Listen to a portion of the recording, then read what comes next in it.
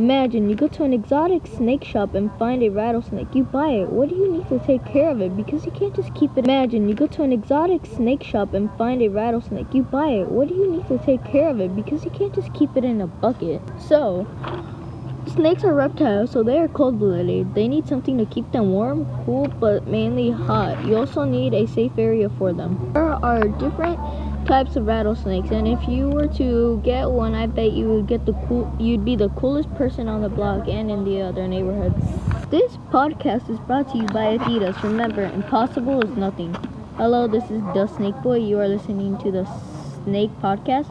We are going to talk about how to take care of a rattlesnake. You may be wondering how to take care of a rattlesnake if you have one. Well, you need a safe area for the snake and you. You need to get a terrarium, a heat lamp for heat, a water bowl, bedding, and a lock so it won't get out. You need a safe area so the snake can't bite you, and a terrarium because it needs a home. You need a home for it. The heat lamp produces heat because it's cold-blooded. The water bowl is for water. Bedding is so it can sleep on it and the glass won't hurt it. And the lock is just to keep it from escaping.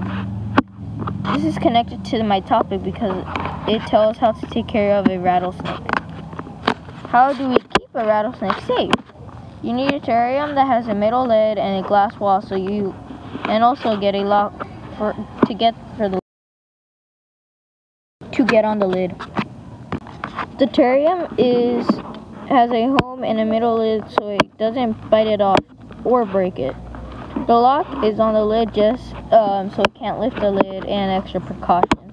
This connects to safety because it tells us what you need to keep it in an area and a cage, in a safe area and a cage.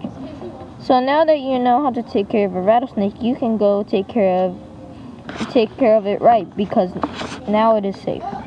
You need to have a home and all the necessities that you need to keep it safe. So just remember to have a home, food, and a safe area for the snake. You need a home to keep it somewhere safe and in a safe area. And the food and water is to keep it alive.